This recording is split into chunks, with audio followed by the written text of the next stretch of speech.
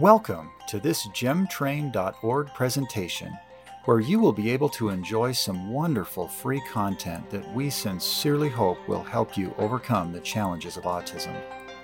Some content from this presentation is not included here, but the entire presentation is available on our website, gemtrain.org.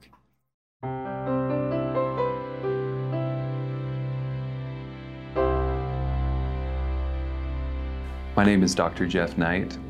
I'm a chiropractic physician, and I specialize in treating children with autism, specifically with helping them with detoxification, helping their nervous system, their digestive system, and really overall providing peace of mind, hope, freedom, and confidence for them and their families so that they can contribute better to the world.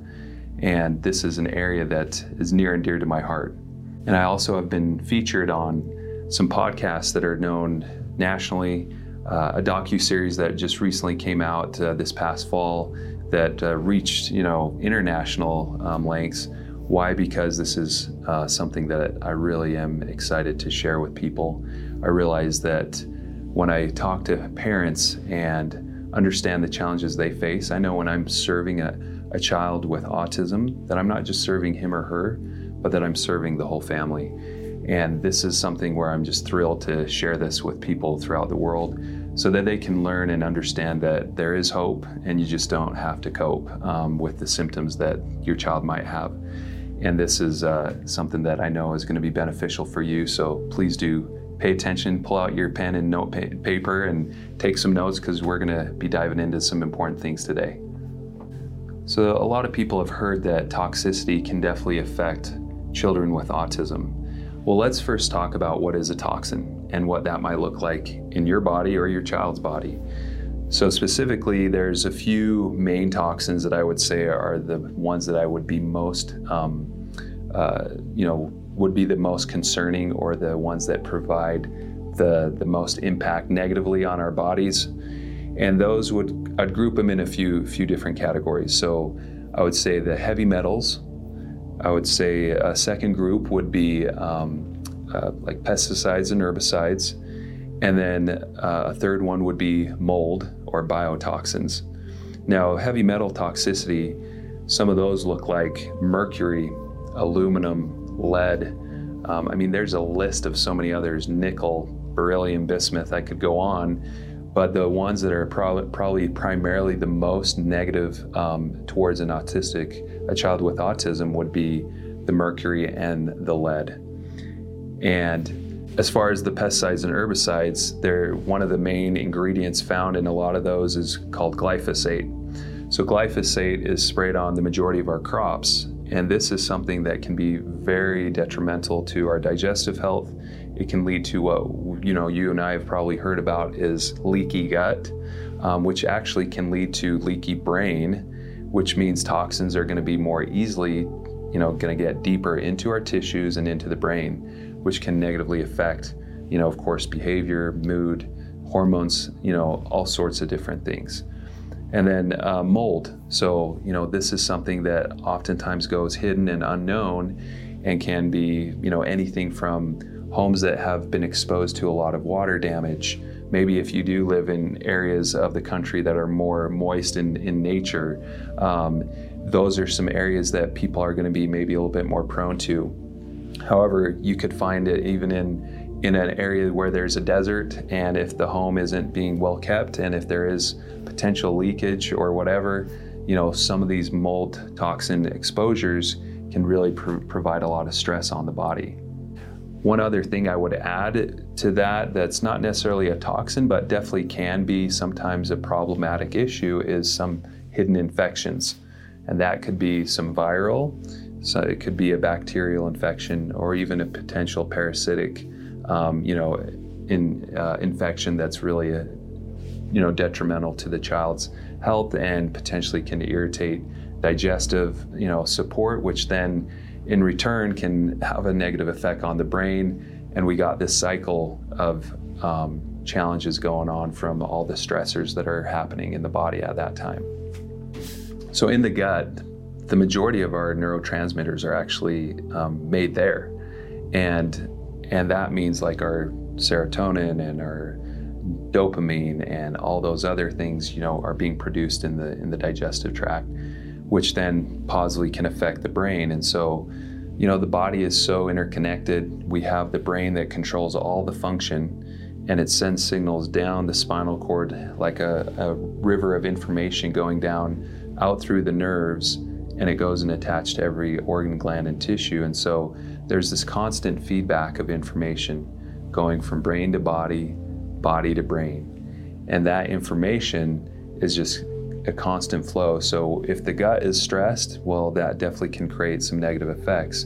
But like I mentioned before, with glyphosate or with any food for that matter that can create leaky gut, well, then those undigested food particles or potentially maybe some chemicals or toxins that are in the food or whatever, they have an easier chance of passing through the digestive wall, getting into the bloodstream, and therefore the blood then is going recirculating through the body, and it can get up into where there's some vulnerability. And oftentimes with children with autism, they're going to have that leaky blood-brain barrier if they've got leaky gut. And so then there's this connection with how the blood is flowing, and then it even inserts some of those toxic chemicals into the brain, which can make things, pretty stressful for that individual. And the body feels like there's a fire going on, but there's no apparent fire, but they're in that fight or flight mode, and where it just seems like they're always on edge or unable to really be able to be calm and more, relaxed and more focused. But it's similar to, imagine if you and I, we were at a park, or let's say up in the canyon, and we were eating lunch, and we were having a pleasant afternoon, and all of a sudden a wild bear comes out of the woods and he starts chasing us. So would our body care about digestion at that point? Not at all. The body would say, we can call a timeout on digestion. We're not going to worry about that. You just need to get up and run and get out of here. So that's the difference from going to what we call a parasympathetic state, which is more that calming, restful, your body's ability to digest and just kind of processed. It's the state of being where we're in when we can relax and recover, where our body's healing.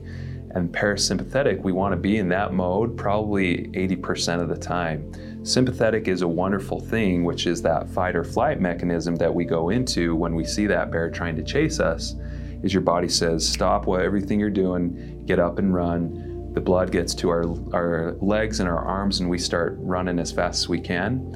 And that's the sympathetic, where we have to really literally, like we say, fight or flight and get out as fast as possible.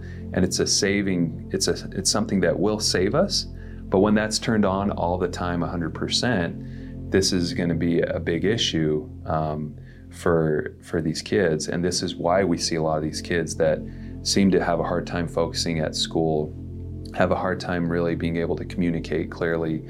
Maybe they are more prone to, hitting their siblings, or, just getting distracted, and not all kids are going to be like this, but there's definitely a lot of them that are.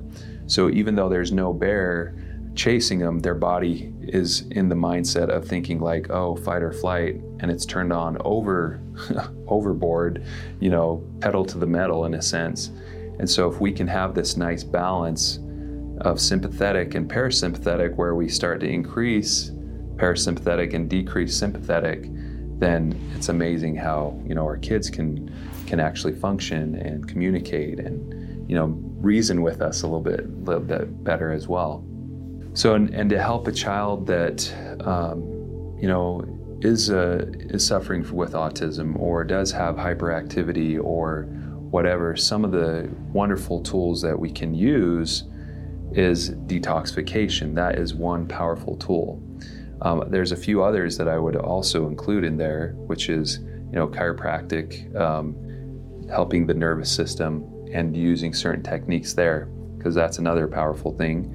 And then, of course, digestion and digestive health with nutrition. But we're going to start with talking about detoxing, okay? So with detoxing the body, there's definitely certain steps to this. Now, one of the main things that we need to do is make sure that in order to have a real effective detox, this first thing you got to understand is this isn't just like a 10-day cleanse or a 21-day, detox. This is something that's a process. So, to do it right and to do it safe, because there's a wrong way to do detox. There really is, where you can potentially create more issues and challenges and frustration and symptoms. And then there's the right way, and I'm going to explain to you the right way to do it.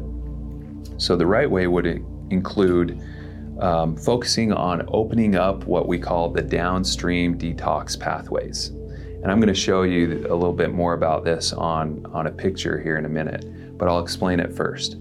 So we want to make sure that the liver, the kidney, your colon, your digestive tract, the lymphatic system, make sure those are nice and clean and open and ready to just move things along the way they're supposed to. Because the liver is the main detoxing organ in the body, and the kidneys definitely support, as well as digestive system. The lymphatic system, which maybe some of you have heard about this, but just to be clear, it's one that's not often talked about. That's the internal waste removal system in our body.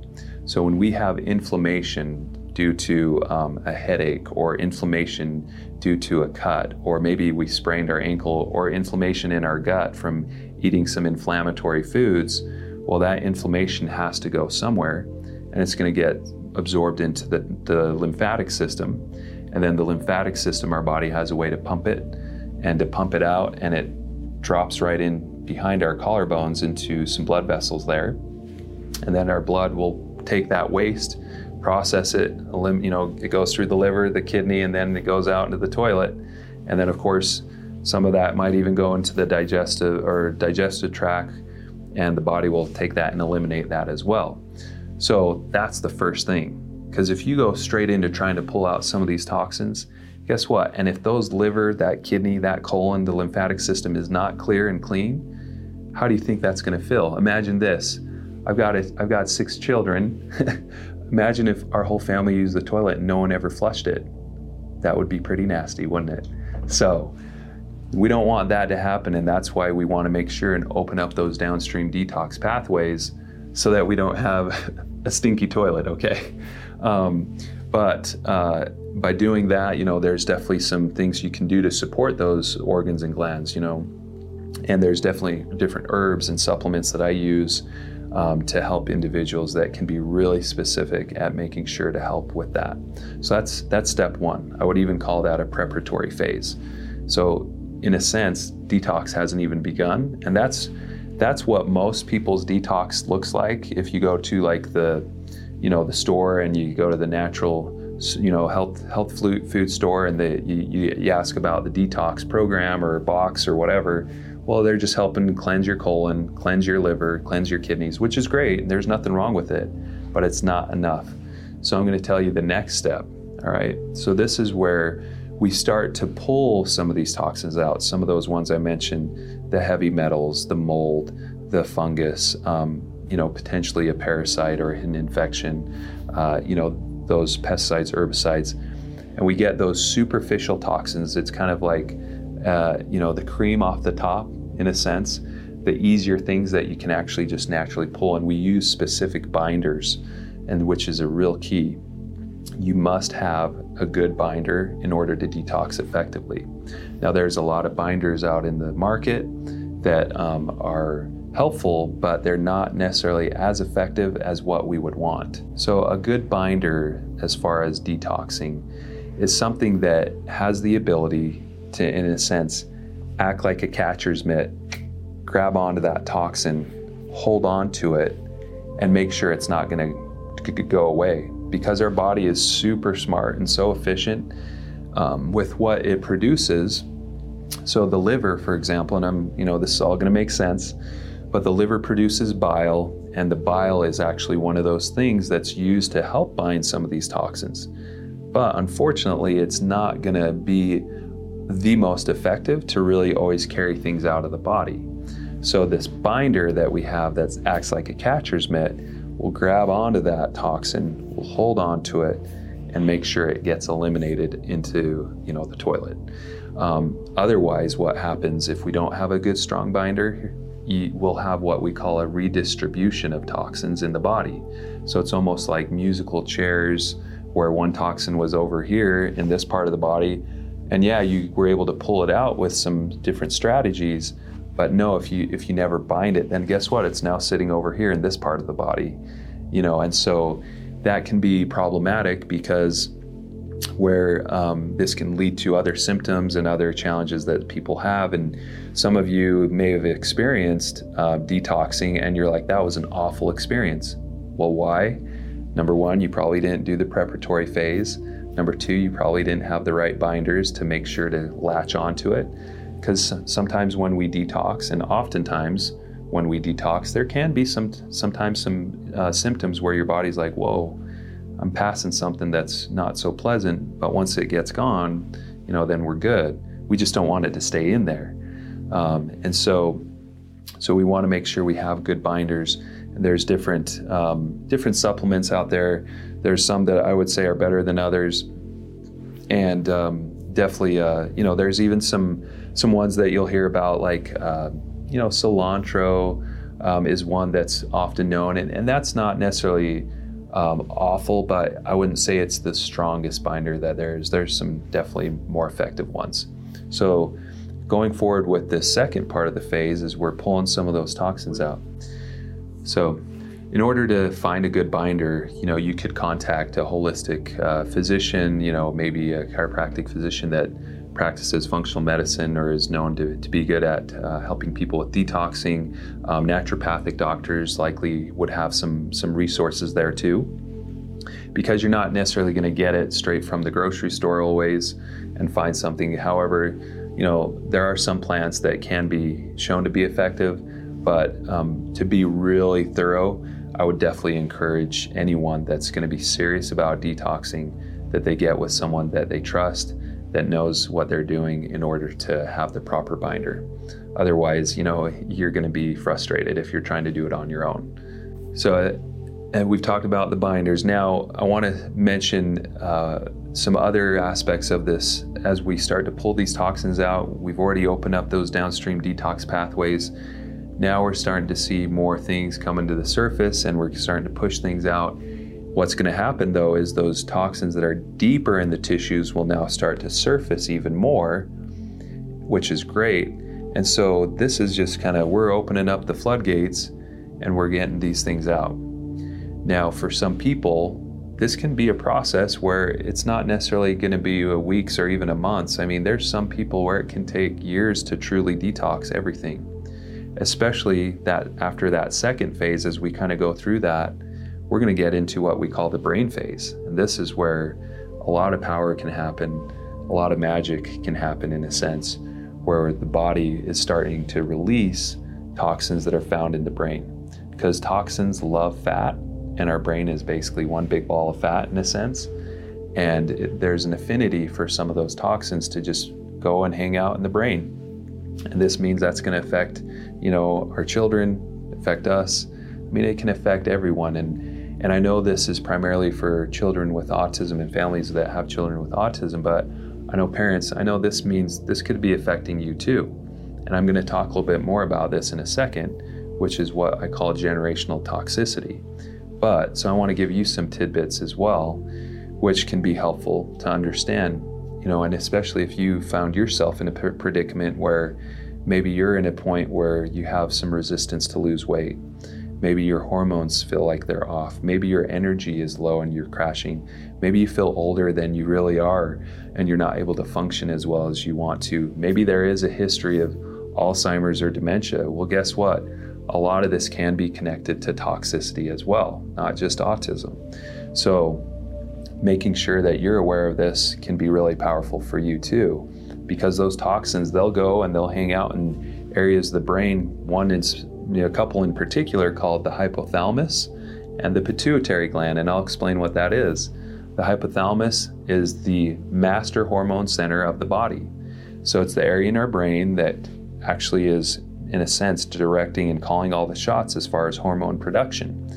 It'll start up here, then it sends a signal to the pituitary gland right below it, and then the pituitary gland will then send hormones to the body, such as the thyroid such as the adrenal glands, such as the male hormones and female hormones. So individuals that maybe have trouble with infertility, this could also be stemming all the way from upstream in the brain. Also, the pituitary will send signals to the growth hormone, which helps our body repair and be able to recover from injury or just heal faster. So this is so all-encompassing, and it really can be such a powerful thing to understand and realize, holy cow, no wonder why, I have this or that or whatever, the fatigue, chronic fatigue, or, my hair's falling out, or maybe I can't get pregnant, or whatever it may be, or my child is suffering. And this can all stem to this. So with the brain phase, there's some additional strategies that we use in getting some of these supplements that we'll use to scour the brain, pull it out, crosses the blood-brain barrier, brings it out again, takes it and delivers it to the catcher mitt, and then we can get it out. So this is a cycle that we process through, and it goes, over months and years, is kind of like what I was saying, to be truthfully transparent, because I don't want anyone to have any, idea that, oh great, if I just do this for a month or 2 months, I'm going to be good. Of course, that'll be great to start on that path, but it definitely is going to require some persistence, some longevity, and being staying focused with this process. We hope you're enjoying this presentation. At any time, we invite you to go to gemtrain.org and gain the additional guidance from this presenter that can help you fully grow and flourish as you gain the skills and confidence to help those you love on the autism spectrum. How do we get exposed to toxins? All right, we've already discussed the food supply, so the pesticides and the herbicides that are sprayed on a lot of our crops. Now, I want to talk a little bit more in depth on some of those other toxins that I already discussed, specifically some of those heavy metals. Let's start there. So mercury. Mercury is very, very common toxin found in a lot of these children with autism. It is the number one cause of mercury toxicity comes from dental work, okay?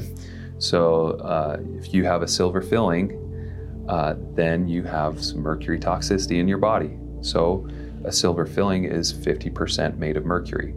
So it's several metals that have been come together and formed together to make an amalgam.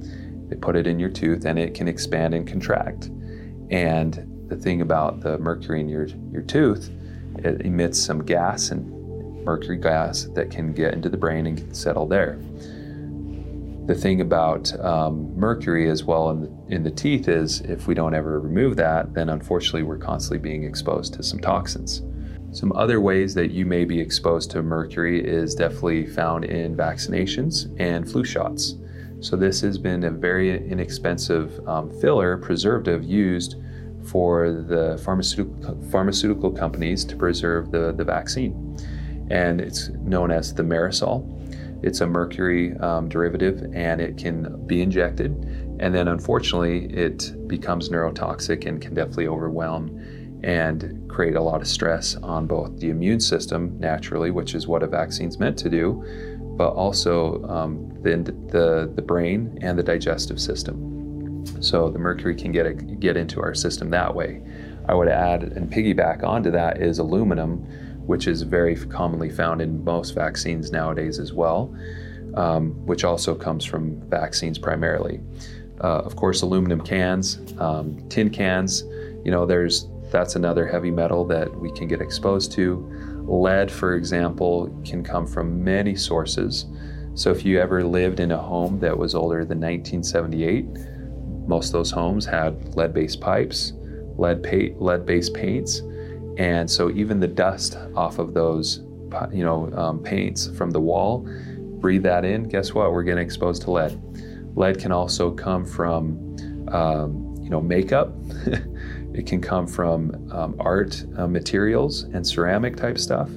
So there's a lot of exposure. We've heard of in the news lately, depending on where you live in the country, lead has been shown to found high levels in our drinking water too, unfortunately, in some areas of the country.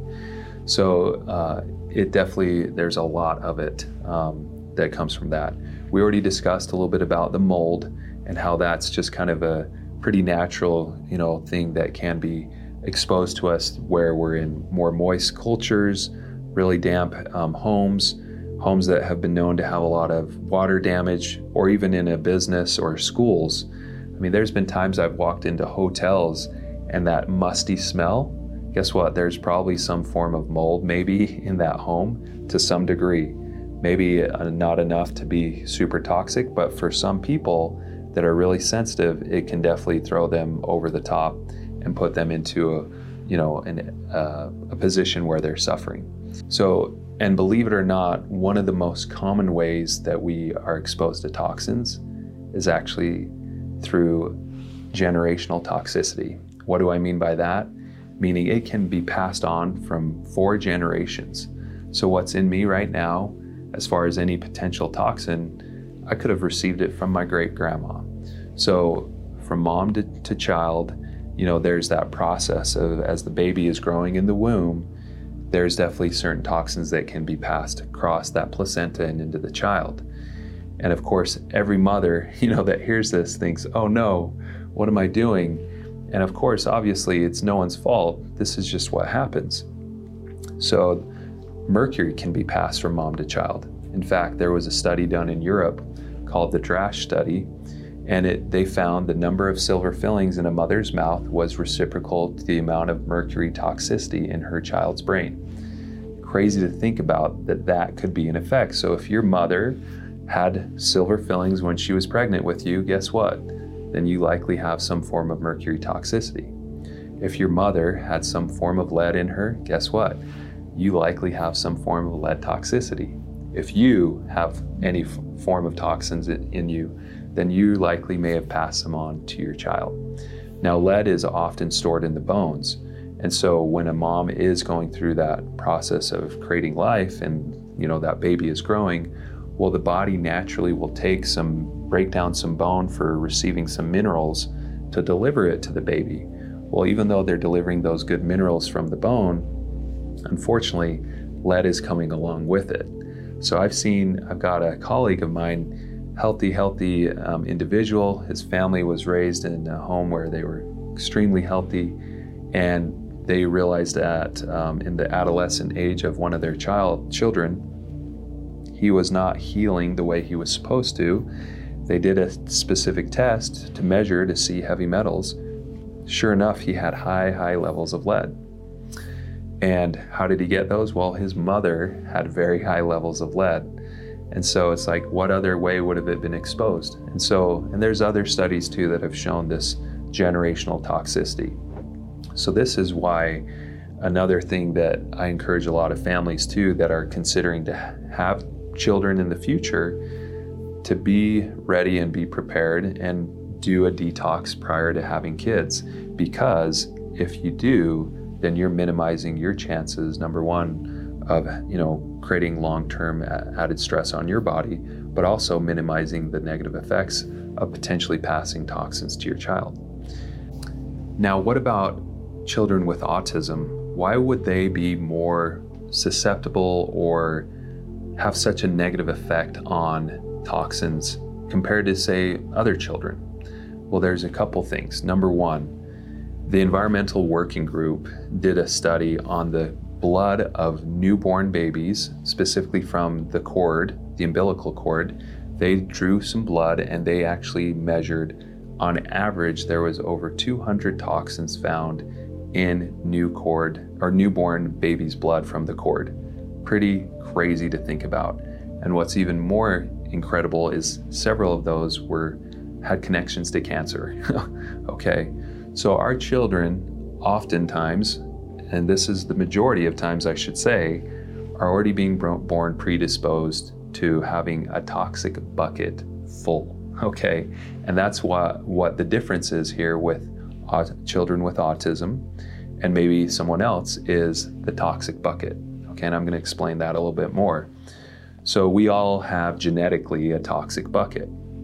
Some people can handle a lot more than others. And that might mean why they don't get so overwhelmed with the same exposure that maybe a child with autism does. But if we're already coming into this world potentially predisposed to having some sort of a trigger effect that could just set things off and go boom, then this is really what it comes down to.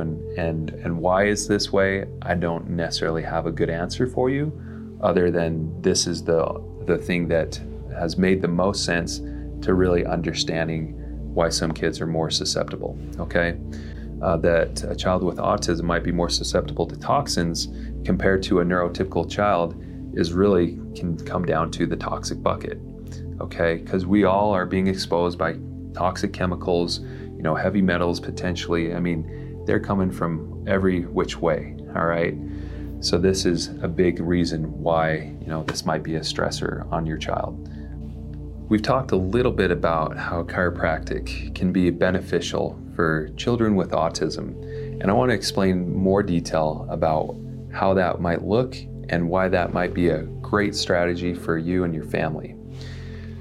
We've talked a lot about the organs, the glands that, suffer from, toxins. Well, let me show you some really fantastic ways to help our bodies naturally heal. So our bodies are designed to be self-healing and self-regulating. In fact, our bodies are designed to thrive. They are so incredibly intelligent, very smart, and they know exactly what to do if they're just given the right opportunity. Times we have to remove that interference, or maybe the things that causing the most stress. So we talked about toxins as one of them. Well, there can be what we call misalignments or subluxations, which is a fancy name that chiropractors like to use, which means a vertebrae can be out of alignment and it can cause a negative effect on the nerves leaving the spinal cord. So as you know, our brain sits here, the spinal cord runs down the whole spine, and it sends messages out all these nerves to every organ, gland, tissue, cell, you name it. So if our spine is not functioning the way it's supposed to, it can have a negative effect on these nerves leaving our spinal cord. And it can definitely create some added stress on an individual. The nerves that leave this area of the spine, they actually go and attach to your stomach. They go and attach to your pancreas and even contribute to your liver. So think of the power and the benefit that can come from addressing, good function of the spine to allow better communication from the brain to the whole body. Now with children with autism, one area that is commonly, and I would say very importantly, a place that needs to be focused on is what we call the upper cervical spine. So right in the back of the head, right on top of that very top vertebrae, there can be some areas that get subluxated, or like I said, meaning that joint is just not moving and it's restricted, it's not allowing proper function. That can have a direct connection with that part of the nervous system that we've talked about, the parasympathetic, which is that more calming and restful and digestive, part of the nervous system. And if we can positively affect this part of the brain and the nervous system, man, it can do a lot of good in reducing stress and tension on the body. So chiropractic is a phenomenal tool. I've seen it do wonders for individuals and children. And even when I first got into this journey, this was the first tool I had and the only tool I had originally. And I still found that this alone did some really good things for the kids. But I realized it wasn't enough. And that's why I learned more about detoxification of the brain, detoxification of the body, and of course, the proper nutrition and digestive health as well. As far as some good therapies that you might consider or want to look into, along with chiropractic, would be craniosacral is another great technique that can be really helpful for children with autism. And as far as finding a good chiropractor, I would definitely make sure that they know how to do a lot of work with the upper cervical spine and that they can do it effectively. So those are the types of chiropractors that can be really powerful and helpful, is doing some good effective adjustments of the neck, the upper part of the neck, and that can help, again, calm down that fight or flight mechanism that you and I are now familiar with after discussing that before. So In my office, I've had many families that have come in with the big concern and question about vaccinations. Now, I'm not one to tell you whether to get vaccinated or to vaccinate your children or whether not to. This is something where you have to do the research, you have to do the legwork and make that informed decision for yourself. Okay, I just want to be clear on that. And I'm not against anyone that chooses to do it. I say bless you because I know as a parent, you're trying to do the very best thing you can for your child. Those parents that choose not to, I say bless you because I know that you've probably done some studying and research on your own that's made you feel that, hey, this might be actually potentially harmful for my child.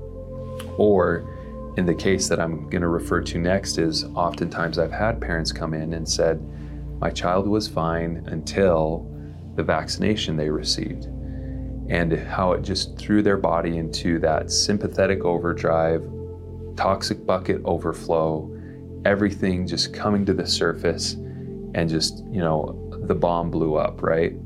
And it hurts my heart.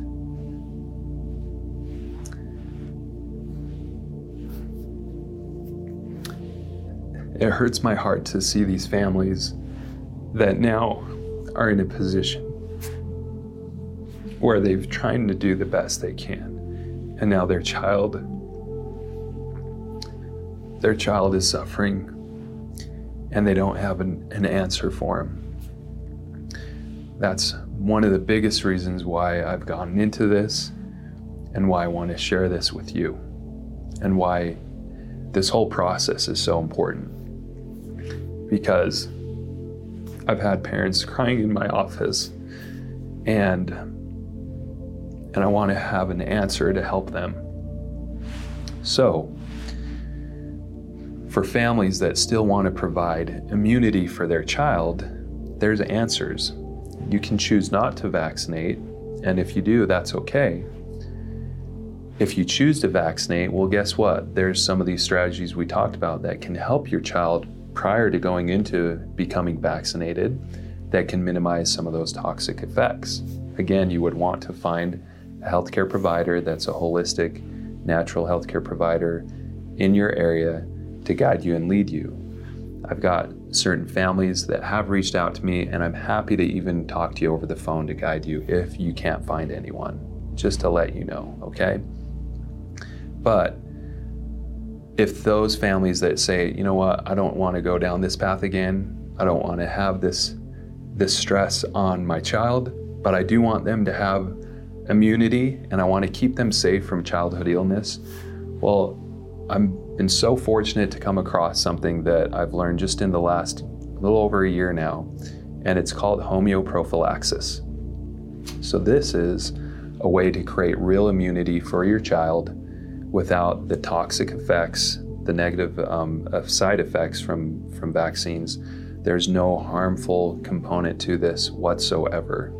It's been around since 1799, so there's actually this isn't some new therapy that just came off the corner of the street.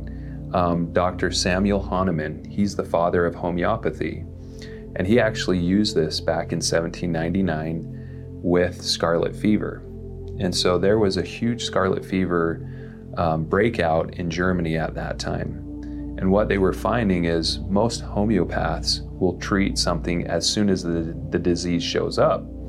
And they've had great success doing that for centuries. But Samuel Hahnemann, he said, well, hey, what if we administer this to the child before? How's that going to act?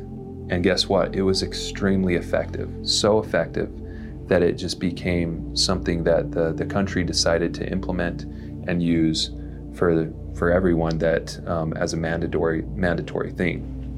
Now, homeoprophylaxis, we can use that same methodology, that same approach, that same application for these childhood illnesses such as pertussis, which you and I know as whooping cough, polio, mumps, measles, Haemophilus influenza.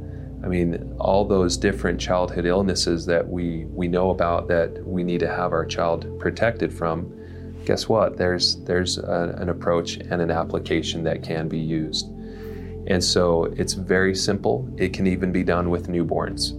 And the homeopathic way of creating this is done with succussion, which is kind of a shaking and basically taking an initial discharge or sputum or infectious agent, whatever you want to call it. They'll put it in a tincture and they'll shake it so many times, and then they'll pour it in something else and shake it and shake it. Well, guess what happens after all this dilution? Guess what? What was in that original thing, there is no longer any fragment of that illness or disease or whatever left. So what is left is the energetic component of it. It's pretty fascinating. That's how homeopathy works. So the energetic component is present, and that can be put in these teeny little pellets, and you can actually put it right into the child's mouth and it'll just dissolve. And that is how you can introduce it to your child. Very safe, very effective. Now, it can definitely stimulate the immune system to a certain degree. And so what some people might find is when they do apply it, maybe the diaper might be a little more full or a little more runny, or maybe they might be just a little more irritable. And the only reason why that would be the case is because that child was more susceptible to that disease or illness. And so their body, the reaction to it is it's creating that immune response that's not going to be as drastic or dramatic as if they ever got exposed to it, naturally in nature, or of course, from any kind of a vaccine, but the body will naturally create that immunity. And what's nice is you can do this and you can dose this, and people ask about booster shots and things like that, or going out of the country, and there's a lot of remedies and applications for that as well. And so you can dose this, and there's a whole plan that can be put together that I use with a lot of the clients that I work with. And it's really specific, direct, it's easy. And what's great is it can give you that peace of mind to know that, okay, I'm not going to vaccinate, but I do want my child to get some form of immunity. Here's a good solution for you. So let me tell you why I even chose to get into this.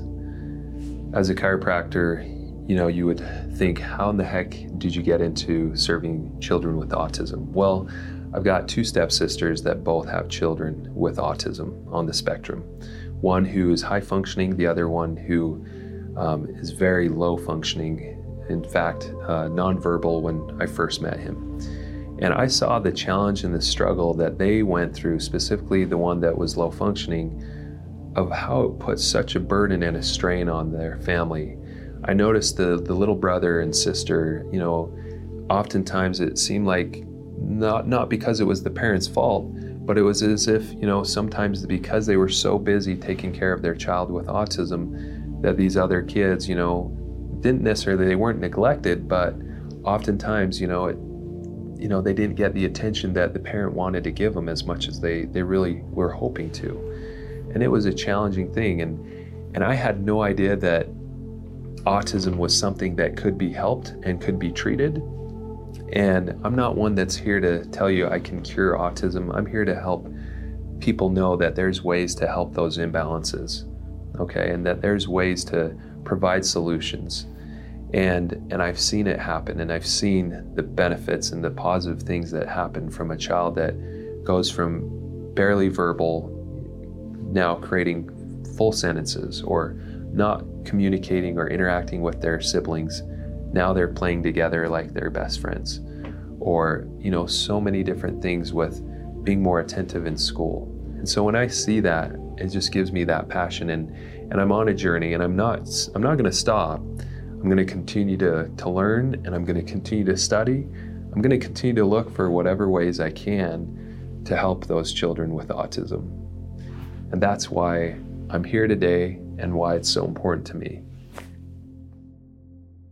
We hope you have enjoyed this presentation. We now invite you to go to gemtrain.org and gain the additional guidance from this presenter that can help you fully grow and flourish as you gain the skills and confidence to help those you love on the autism spectrum.